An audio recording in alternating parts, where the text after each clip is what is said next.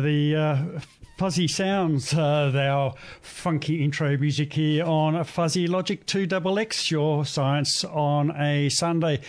Now, globally speaking, Canberra is a pretty small place, but in many ways we punch well above our weight. We're one of the few cities or territories anywhere to have achieved a net 100% renewable electricity generation.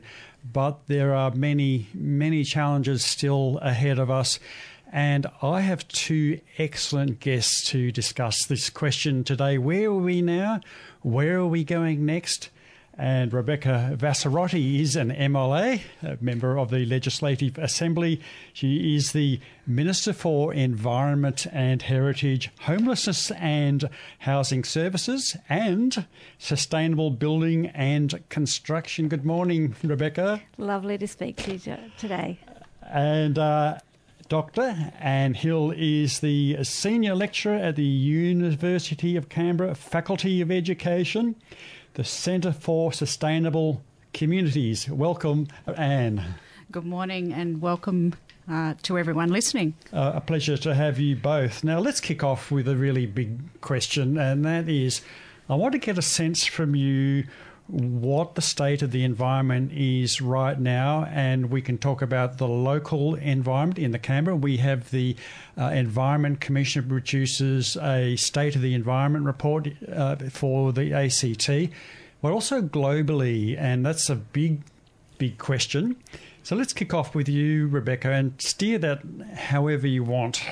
For sure. Look, it's a big question, isn't it? And I think that, the prevailing word probably is that the environment is pretty fragile at the moment, that we know that we have some really huge challenges in front of us, that we are living the impacts of climate change, that, we have felt those very, very personally here in Canberra, particularly with extreme weather events such as the bushfires. If we remember in 2019 and 2020, the bushfires and the bushfire smoke, which really, made it very clear about what we're facing in terms of extreme weather events. If we look across the world right now, we see, incredible weather events happening in the Northern Hemisphere at the moment, incredible temperatures in North America and Canada, floods in Germany and in China. And so it is, it's a pretty perilous situation at the moment. We've seen, a rather extraordinary set of events play out over the last week where we've got scientific evidence suggesting that, our barrier reef is at great risk and our government lobbying hard to, ensure that it wasn't listed as endangered. So there's a real tussle going on. But if we look at the science, we know that certainly our environment is under great pressure. We are seeing an extinction crisis with species being lost in this country at a higher rate than almost anywhere else in the world. So certainly pretty significant challenges and an urgency to respond. That's pretty dire, Rebecca, and reflects my own view on the question as well. And I've always sort of thought about climate change, like I've known about it for a long, long time. And it was always something off in the future. But now it seems to have arrived in the last couple of years, as you say, with the bushfires in Canberra, the heat wave in Canada, the floods in Germany, and parts of the USA are running out of water. I saw pictures online of dams, empty dams. And what are we going to do without water? That's a pretty heavy start now. And what's your take on this? I mean, I agree with Rebecca. I think that there's certainly an alarming rate of concern at the moment around the world about climate emergencies and the state of things, and we are in a bit of a perilous situation. But I think we have a huge learning opportunity, and we have a great deal of imagination and innovation, particularly across disciplines, marrying the sciences with the social sciences and with our community efforts. And I think it's an exciting time to be thinking about what the opportunities what opportunities we have to address these really critical issues. Well, for much of the program today, we're going to talk about the opportunities, because I think we would agree we don't want to leave people with a sense of helplessness that, we're so totally screwed that just give up. Would you agree that's the worst thing we could do? Absolutely. And look, it's really what motivates me every day. It's what's motivated me about getting into public life. And I think it's one of the really exciting things about living in this jurisdiction in particular. This is a community that actually does recognise the challenges and has really put up their hands to say we want to be part of the solution as well. And, certainly what we've seen in things like our commitments around renewable energy is even though we're small, we can actually make a big difference in our local community and actually show other communities as well and inspire them too. Well, inspire. I love the word you've used there, Rebecca, and inspire and leadership, because like I said in the opening then, that we can be an example to the rest of the world of what can be done, not that we want to hold ourselves as being, pure or anything. And does it frustrate you when you hear that, Australia is only like 2% of the global carbon emissions, and therefore we can sit on our backsides and do nothing?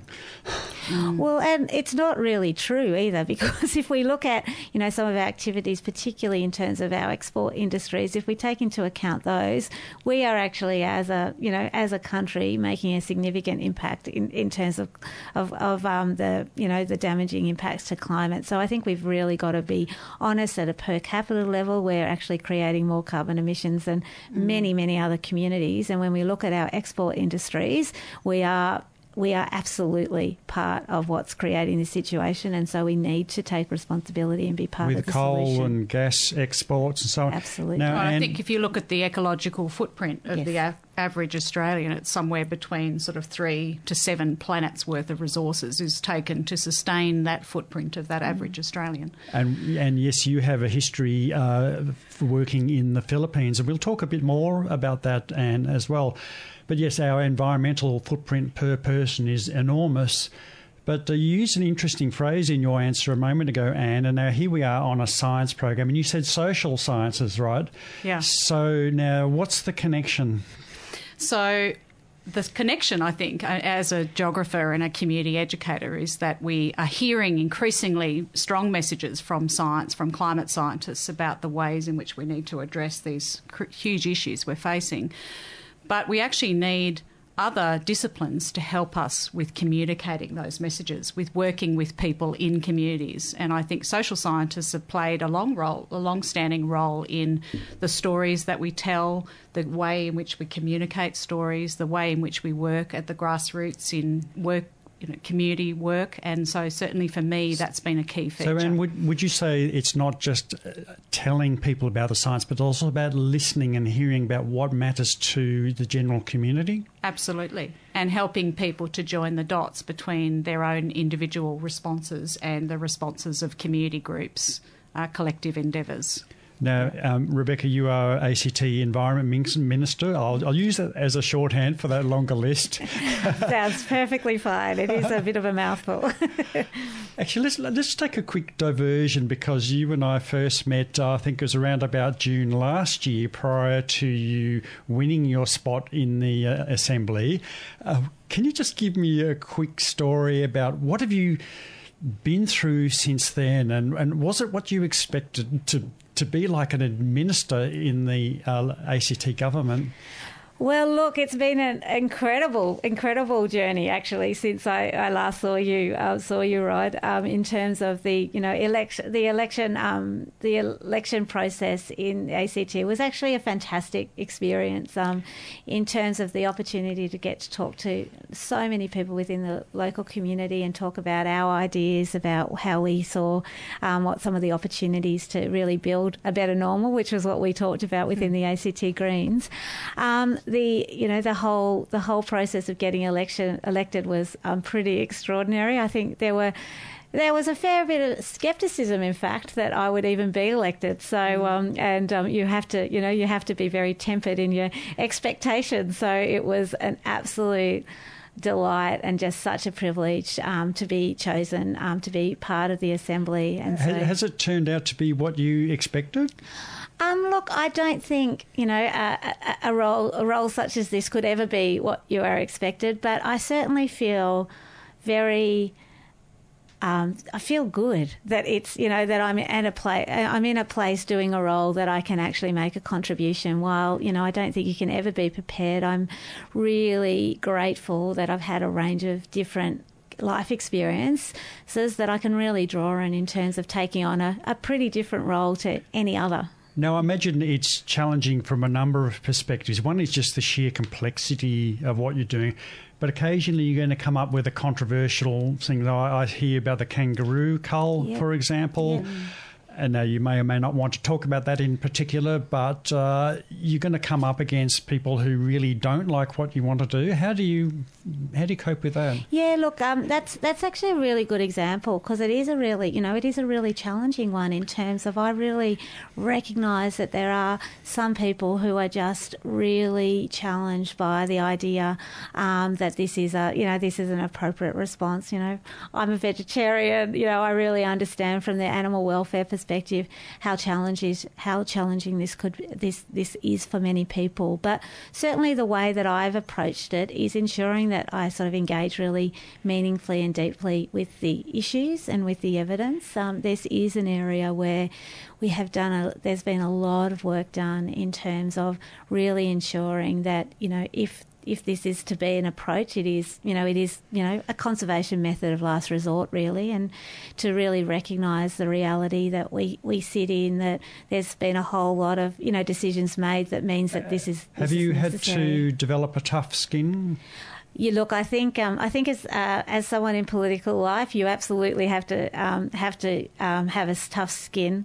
That it is the case that it doesn't matter what you do. There will be some people that don't agree with your situation, but if you have, if you are really, how I have responded to it is in terms of ensuring that I have very strong values, that that I am true to myself, that I actually do really listen to people and listen to the evidence, and actually, even if I am making decisions that people may not agree with, that I'm really clear about why, and be open to things changing if information and evidence changes. Well, I guess the easiest thing to do when you hit something controversial is to do nothing.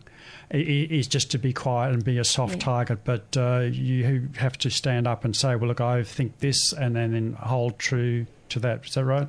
That's absolutely right. And we just need to be really open and honest, as a member of the Greens, as someone who, really believes in climate change, we actually have to respond to evidence even when it makes us feel uncomfortable. And work out how we, can look to solutions which may mean that we can do things differently in the future. I mean, I think if I can jump in there, I think it's also important to be comfortable to be at the edges of what we know and to be comfortable. I imagine that's challenging at times in political life if you're at the limits of what you know. And I think that with climate science, the complexity is that you have to be able to work out a way forward from the best of what you know and then venture into the unknown. You have to be able to take a few risks. You have to be able to open up new conversation and kind of innovate, and that's hard. That's scary for politicians, I imagine, Absolutely. To be at the limits of knowing. And it's actually a really, the issue of risk-taking has actually been a really interesting one that we've been actually talking about a lot, particularly in terms of looking at how we protect threatened species and how we look at things like rewilding and reintroducing species.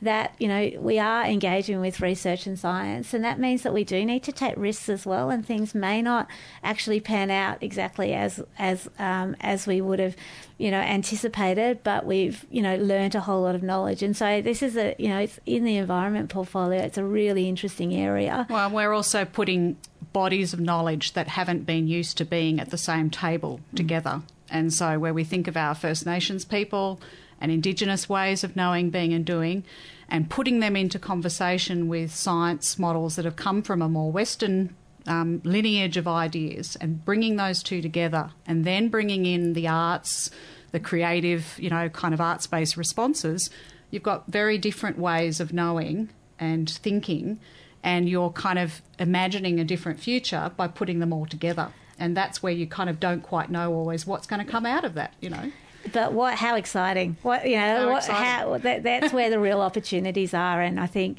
particularly in terms of what we can learn from First Nations knowledge and marry it into our current situation. Which we're certainly really seeing with the bushfires, I think, Absolutely. haven't we? With the introduction of cultural burning techniques and so on into fire management. Yeah. Well, and this is probably a good point at which to introduce your background. Now, you have an interesting history. You spent time in the Philippines and so on, and you like to focus on a creative approach to solving problems, and it's an interdisciplinary, try saying that after a beer or two, which I've not had yet. But other ways of approaching problems at the University of Canberra. Do you want to give me a little summary of your own approach and your own background?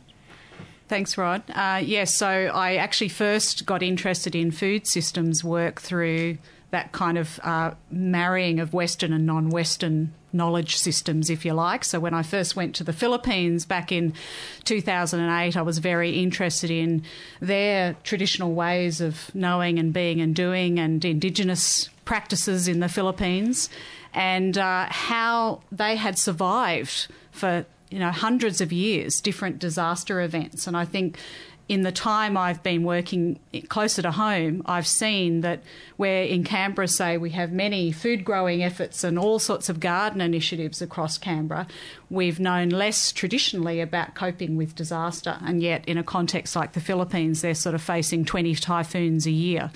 And so what my work has been able to do is cross-pollinate those sort of ways of knowing and ways of practicing food futures and Well, what are some of the key things you learnt from being in the Philippines, aside from the perspective of looking at it from many different angles? Yeah. I mean, I think one of the big takeaways for me has been community resilience in the Philippines in the face of disaster.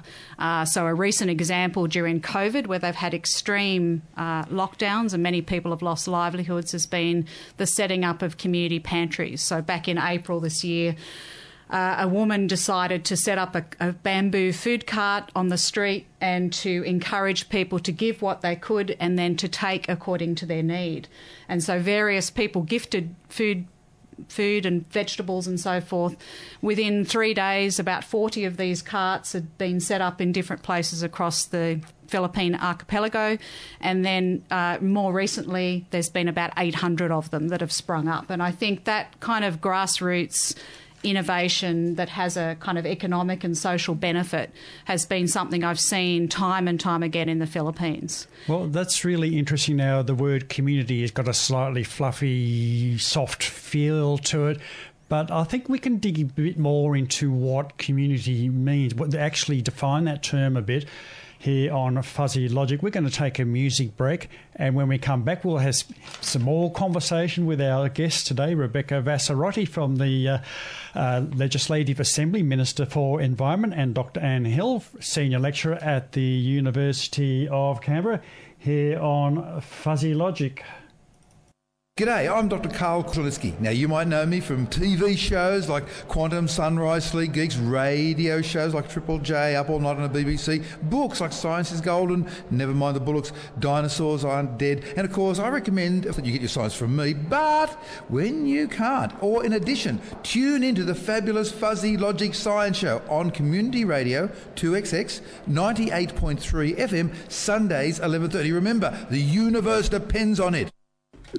Thank you, Dr. Carl. Yes, here we are on Fuzzy Logic, and he ad-libbed that. Actually, he read it off a script that I gave him, and we're standing at the bottom of the echoey stairwell at the Boiler House Lecture Theatre at University of Canberra. Oh, that's a while ago now. So, yes, indeed, listening to the Fuzzy Logic Science Show, and delighted to have my two guests today, Rebecca Vassarotti and Dr. Anne Hill.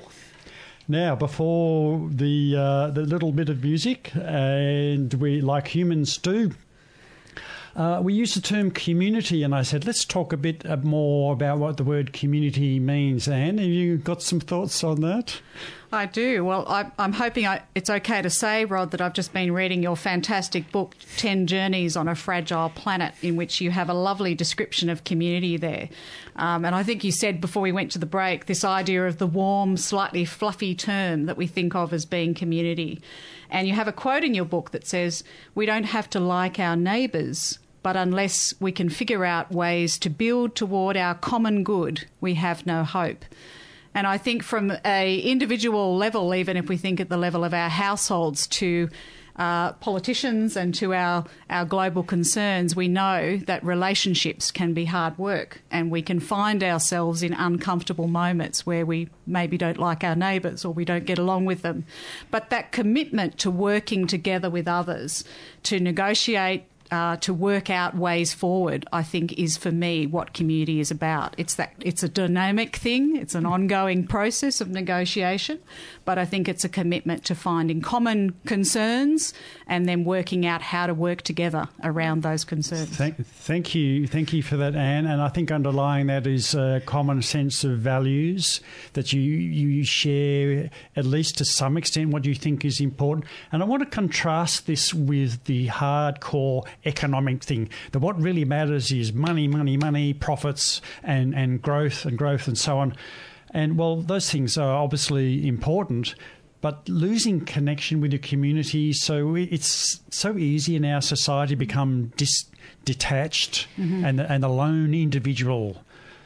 I think that this is a really interesting moment in time. I think that with the pandemic, it's created some really interesting dynamics in terms of, this idea that we need to, stay apart at particular times and really sort of isolate. But on the other hand, certainly my experience when we unfortunately, we are one of the few communities that haven't had to do it very often. But when we did have to go into that period of staying at home, a bit like the Philippine experience, I was involved in the mutual aid experience where communities all over Canberra popped up.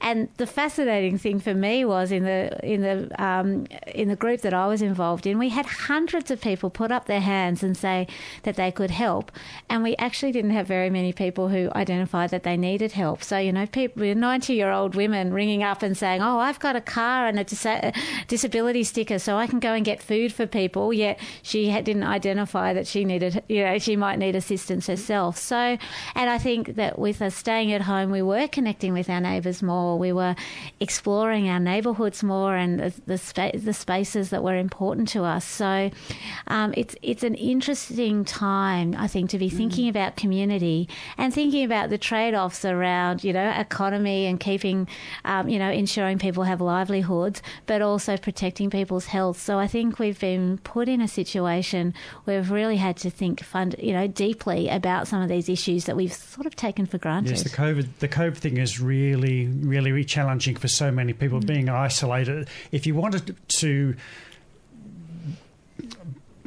inflict misery on a person, you put them in solitary isolation, and it's a really strong impulse in humans for us to help each other. I just wanted to add, you began that segment, Rod, with talking about economy, and then sort of there was a gap in a way in our thinking between economy and community. But I think as a member of a Community Economies Institute, which is all across the world, a lot of the work we've done is to rethink the economy to situate it more in community. And I think the example Rebecca mentioned of that outpouring of concern in Canberra and the examples from the Philippines and all over the world show that for a lot of people, economy is actually a whole range of things. It includes, homeschooling efforts during COVID, care for the elderly, gifting, sharing, practices of reciprocity in communities. And so, we need to kind of be rethinking that big picture idea of economy as being something abstracted from us.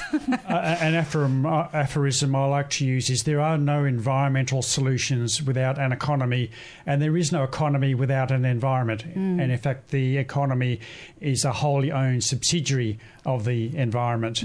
So would you say then, obviously, so we need to work within the economy. That's not optional, right? That's must do. But is maybe the issue more the concentration of power and resources and wealth in the economy?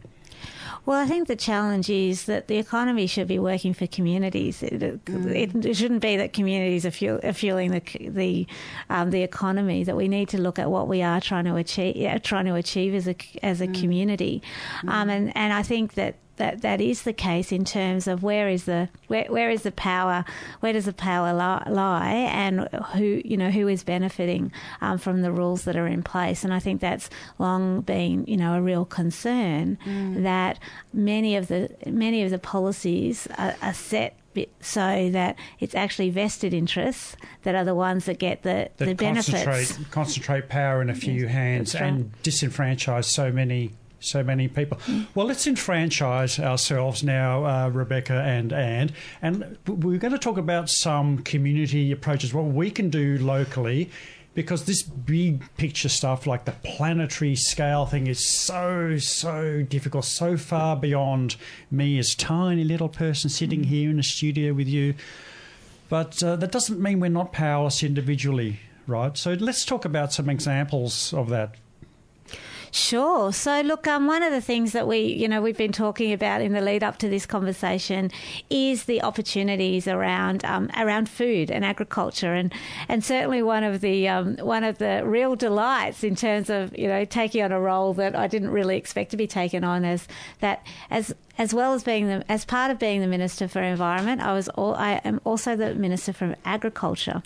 And this is a real opportunity, I think, for our local community, as it's something that we haven't put a lot of attention to. And it is a real opportunity for us to bring a few strands together, certainly in terms of environmental impact, and in terms of ensuring that we do things like grow our food more locally, more sustainably. So there's some real opportunities there in terms of building community resilience. Do you want to give us some specific examples? Well, one of the examples is around around the opportunities for urban agriculture. So that's really is about tapping into our community, bringing our community together to actually be using our land in more productive ways, and also to be able to sort of build our resilience in terms of a community about growing food in our local community that's close to us, that if we have things like economic shocks, that we are more resilient and less susceptible. We're more connected with our food. So, Anne, I think in the lead into this conversation we began talking about urban agriculture efforts all around the world, and that many cities have signed a commitment to be part of the Milan Urban Food Policy Pact. So they've kind of, re-gearing, if you like, their cities towards being able to become better food bowls for the regions. And I think that's something that Rebecca and I certainly began talking about. So UC has this new Future of Food network where we've combined academics who do research in food across the university, so education, the arts and design, and also nutrition and food systems thinking. And so I think that's a really great opportunity to start to think about how research can play a role working with government and non-government sectors in our Canberra region. What are some of the locations around Canberra where we've got community gardens and so on? Can you talk about some of those? Yeah, so I know my colleague Bethany Turner, who I believe might also be on radio today somewhere in Canberra. She's done a lot of work with our Canberra organic growers and with Canberra City Farm. And actually Canberra City Farm approached us about kind of trying to work across social and cultural difference in the Canberra region. So I think in terms of our intercultural kind of community dialogue in Canberra, what a great opportunity to bring different groups of people together, some of our migrant communities, including people from the Philippines, and to start to use our Canberra community garden networks as a forum for that. It was really interesting. I was really lucky actually to catch up with the Canberra Organic Growers Society only last week, and they were talking about the fantastic work that's happening with these community gardens that are scattered all over Canberra, and again about increased interest, so that we're really looking at opportunities to provide them with more opportunities because they have so many people that are really interested in more in getting involved in this movement. Well, Rebecca, we have lots of groups in the community wanting to do things like this. What kind of things can the ACT government do to assist? Look, I think that we can really support the community in developing a vision about what we want in relation to agriculture more generally and urban agriculture particularly. This is, as I said, it's an issue that we haven't really talked about a lot. So we look at some of the initiatives that are happening in other jurisdictions like Melbourne, where they've really looked at developing a food bowl for the city and for a growing city.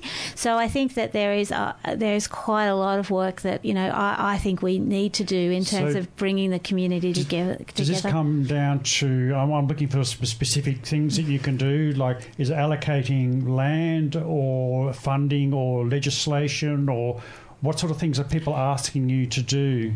I think it's potentially all of those. So I think the first thing that we need to do is actually bring community together to have the conversation, to identify for our local community what are the key things we're trying to achieve, and what are the practical supports that we can put in place. There are some good programs already running, but there isn't a clear framework in terms of what we're trying to achieve through those.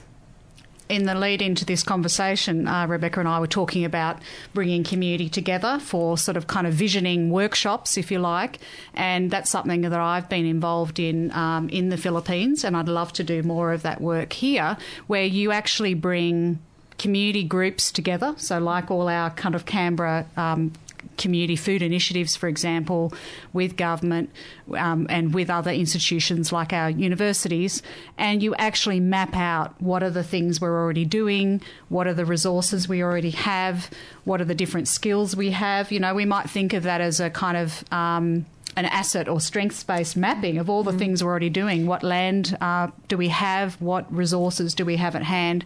And then how might we start to plan out a different vision using those resources. So I don't know whether that's something that you could see working, but it seems an exciting opportunity. There really are. And I think you're right, and there is really good work that is happening. We've been sort of doing some and supporting work around food in the capital initiatives, and so that's really sort of bringing together a range of local producers and people who are doing fantastic things, and really identifying where some of the gaps are and what we can do in terms of really, building on.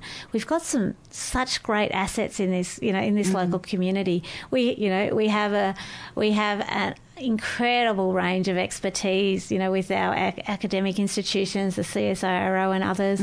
We have incredible local producers that are doing really exciting things. We were talking about food waste, weren't we? Right. And I was thinking of one of my Future of Food colleagues, Nena Nomovsky, and others in the Canberra University who do work with things like the prickly pear. So this morning on my way in here, I was looking up, the origins of prickly pear and how it came to Australia and how it became this weed.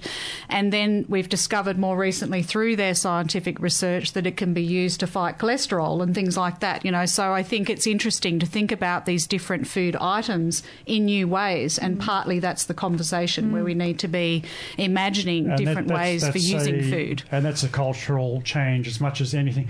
I think we might break to a song now. We're talking environment, we're talking food, sustainability and communities here on Fuzzy Logic with our guest, ACT Environment Minister, amongst other things, Rebecca Vassarotti, and Dr. Anne Hill from the University of Canberra.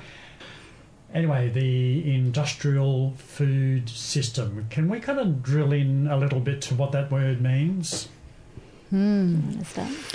It makes me think a lot about when I began writing my PhD back in 2008, and I was looking at the industrial food system and reading a lot of books on how we turned our, chickens into chicken Kievs, and we ended up with so much on our dinner plate that was processed, and we'd moved much more into fast food and fast production.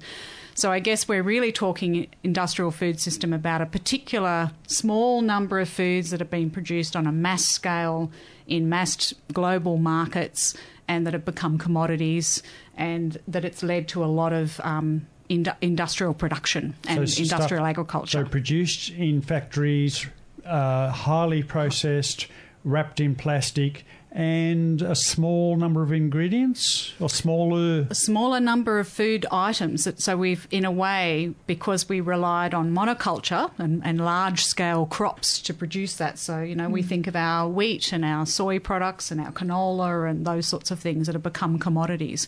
But really, behind that industrial food system actually is there's a plethora of, there's a huge diversity of plant foods and items that could make up a diverse food diet. And that's, I guess, counter to an industrial food system. And one of the things that really jumps out to me when we sort of look at industrial food systems is that, the key reasons that people talk about it being, a good thing is around efficiency and cost. But I think when you start to dig into what's going on, you realise that a lot of the costs of this system have been externalised. And so there's extraordinary risk in terms of monocultures that we are losing, diversity in our genetic, in the genetic makeup of our foods, so that if there is disease, that, this will, create pretty catastrophic. Well, let's talk about fossil fuels. We've relied on fossil fuels in the production of industrial agriculture. Yeah. Let's talk about monoculture and diversity and why that matters. So my take, and tell me if you think I'm on the right track, because I have a systems background apart from media, and that is a single point of failure in a system makes a system very vulnerable. So if your food system is relied on, say, or the potato famine, is maybe a classic and probably slightly misunderstood one, I think. But if you're just reliant on eating potatoes and potatoes get a blight in them, you're in real trouble and people will start to starve. Or bananas. Bananas, I think they have almost no genetic diversity. So if we get a disease into bananas, then the banana crops around the world are going to disappear. So what do you think? Is that kind of the way you think about these things? Yeah, look, absolutely. And also the other interesting thing is that, again, with the impacts of climate change, this issue of biosecurity becomes actually more of a threat as well. And so certainly over the last couple of years, even in Australia, we've seen a significant increase in biosecurity threats. Like we are, again, we're very lucky as an island nation that we've been able to insulate ourselves from some of the, significant plant and animal diseases that other countries have seen. But, like even if we see, some of the diseases that might impact on our honeybees, our major pollinator, would be absolutely catastrophic across our whole food system. So, the more that we limit our options, the more exposed we are. And I guess the reason we've limited our options is primarily efficiency, cost, profit. So the more there's the just-in-time manufacturing system in Japan called Kanban, and when the Kobe earthquake hit, all of a sudden they had no stock, nothing in stock. So the whole system ground to a halt. I think what we're really looking to do, and climate scientists are saying this, is to diversify our food systems and to have a diversity of strategies. And, it's interesting that you mentioned bananas, Rod, because many years ago, I think it was 2014, I wrote a paper all about banana trade and different stories of banana trade. So they move from, the monocropping, the monoculture of bananas, to looking at alternative trade. So you see movements of trade of bananas, fair trade of bananas across parts of Asia. And then I told the story of a community economy of banana growers in the Philippines that were making a Lakatan sort of banana with local farming. And then the last story came back to the Philippines and the supermarkets in Australia having the growing area of bananas in Australia around the top of Queensland, the top of New South Wales, and our dependency in terms of our supermarket supply of bananas. But if we look beyond the supermarket supply of bananas, we can see lots of places where people are making efforts to grow bananas in communities in Australia, just as they were in the Philippines. So I told these stories of different ways in which we could engage with bananas. So, well, it's great how that story can illuminate something much deeper. And we are really so disconnected, because you go to the supermarket and I hate, why do they wrap them in plastic? It drives me nuts. It drives me bananas. And we're certainly trying to do some work in that area. And I think, diversity is one strategy. I think, and again with food, this isn't always going to be possible, but another strategy is localisation.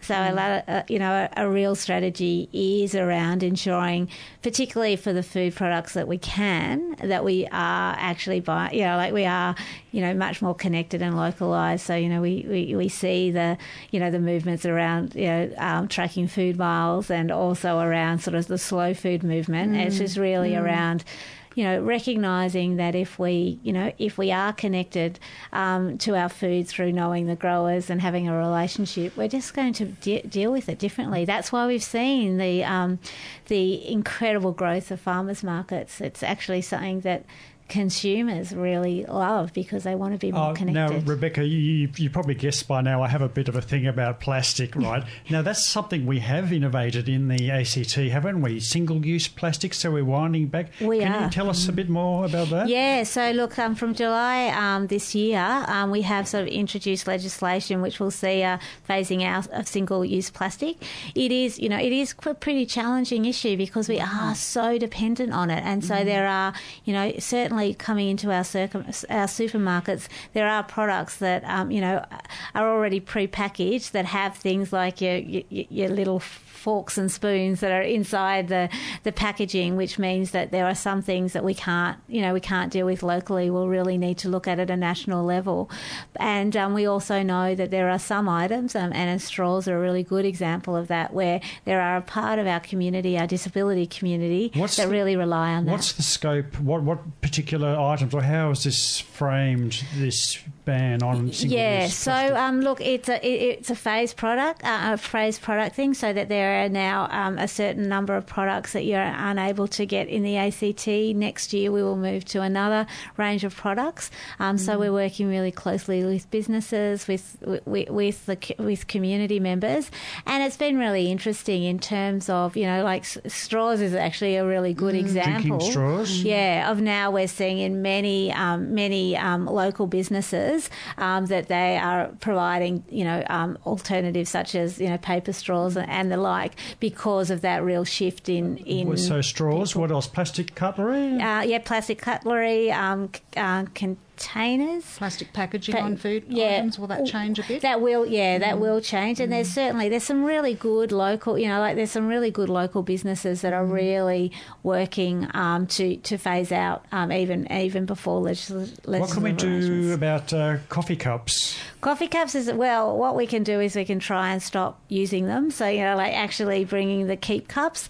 Again, businesses are doing really fantastic things. I often get my coffee from the Canberra Museum and Gallery Cafe, and they actually have just a lot of cups that you can actually take, and they say, bring it back when you can. So there are ways that we can really look at, reducing that and sort of really only doing it. Cafes are giving people a discount often for bringing their own cup, which I think for those that are still dollar driven, I think that helps them.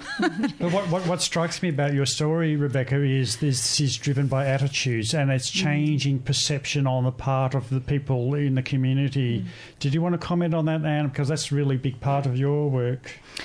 I think it is about changing perceptions of people in the community, but I think it's also that many people are not aware of things until they actually have that, light bulb moment. So I think partly what it is, and I see this in your work, Rebecca, as well, is about helping people to join the dots. Yeah. And making those connections for them, and helping them to become part of the, the taking responsibility, I guess. I think in this time where there's a lot of hopelessness and a lot of despair and a lot of challenges globally, people need to be reminded that they can do something. And that's that sort of shift from, thinking globally but acting locally, where people might feel very disempowered. They can't actually do anything. The problems are too big, and what can I, in my own little patch of the world, do? But I think what we're very aware of is that you can join people together and get them to think about how they can take some small actions, and that can actually make a difference on a a cumulative level, you know? Yeah, and I think one of the other really interesting, you know, like for me, sitting in the privileged position of being a member of government is working out what is the appropriate response of government, and that will be different for different things. Like sometimes it will be legislatively driven to really assist people make the shift. You know, like the plastic bag ban is probably a good example of that was something, and the single plastics ban where we can lead, you know, we can really lead the debate and really assist people with behaviour change. We're sort of looking at, you know, getting food waste recycled, and so that's about government actually providing, you know, services and services to assist people, and in some ways it's actually around supporting communities to draw on the assets that they have to do things Rebecca, differently. we're running to the end of our time now. Are there any other major initiatives that you want to talk about before we wrap up? Like we've got plastics, we've got local food and so on. Well, look, I think we've just touched on the issues around food waste. So I think sort of looking at actually what we can do to ensure that the food that we are buying, that we are, you know, we're buying what we need and consuming it, and then when we dispose of it, we're doing that in a way that isn't, you know, creating additional environmental impact. So there's a whole lot of work that we need to do that in terms of supporting. There's great local businesses that are doing composting. We will be rolling out territory-wide food recycling processes. So I think that's an area of significant work that will happen as well. Well, thank you, Rebecca. Now, Anne, we've got an online event coming up on the 5th of August, and I've got a personal stake in this. And in fact, we have one coming up. We think it will be October, but let's talk the 5th of August one first. So the Future of Food Network at University of Canberra is supporting Rod Taylor's book, 10 Journeys on a Fragile Planet, and having a conversation around that book. And I think you said 5th of August, but it's in the afternoon, and it will be advertised via Eventbrite, so people can go to the Future of Food Network, University of Canberra, and have a look for that Eventbrite registration to join that event. So I think it starts at 3, you said, Rod, and goes till 4:30 on Thursday, the 5th of August. So we'd love you to join us for that conversation. Awesome, and we'll be promoting that. Now, Rebecca, you will be, I really hope you can still join us. We had to defer our event, which was the 29th of July, till we think October. We'd love you to come along to that too, yes, if you can be there live with us. I think if the diary lets me, I will be there. Yeah, great. So, all right, we're looking forward to that, and we'll give that a plug. And just speaking of plugs and speaking of plastics, what plastic item can you think of? How about a pen?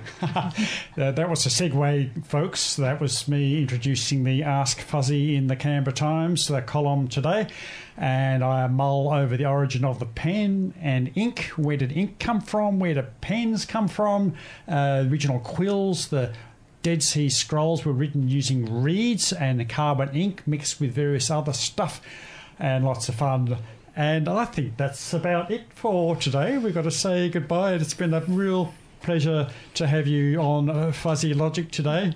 Rebecca Bassarotti, ACT Environment Minister, amongst other things. Dr. Anne Hill, Senior Lecturer at the University of Canberra.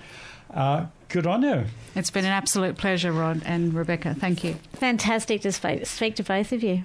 And we'll be back on Fuzzy Logic. Plenty more coming away. Catch you later.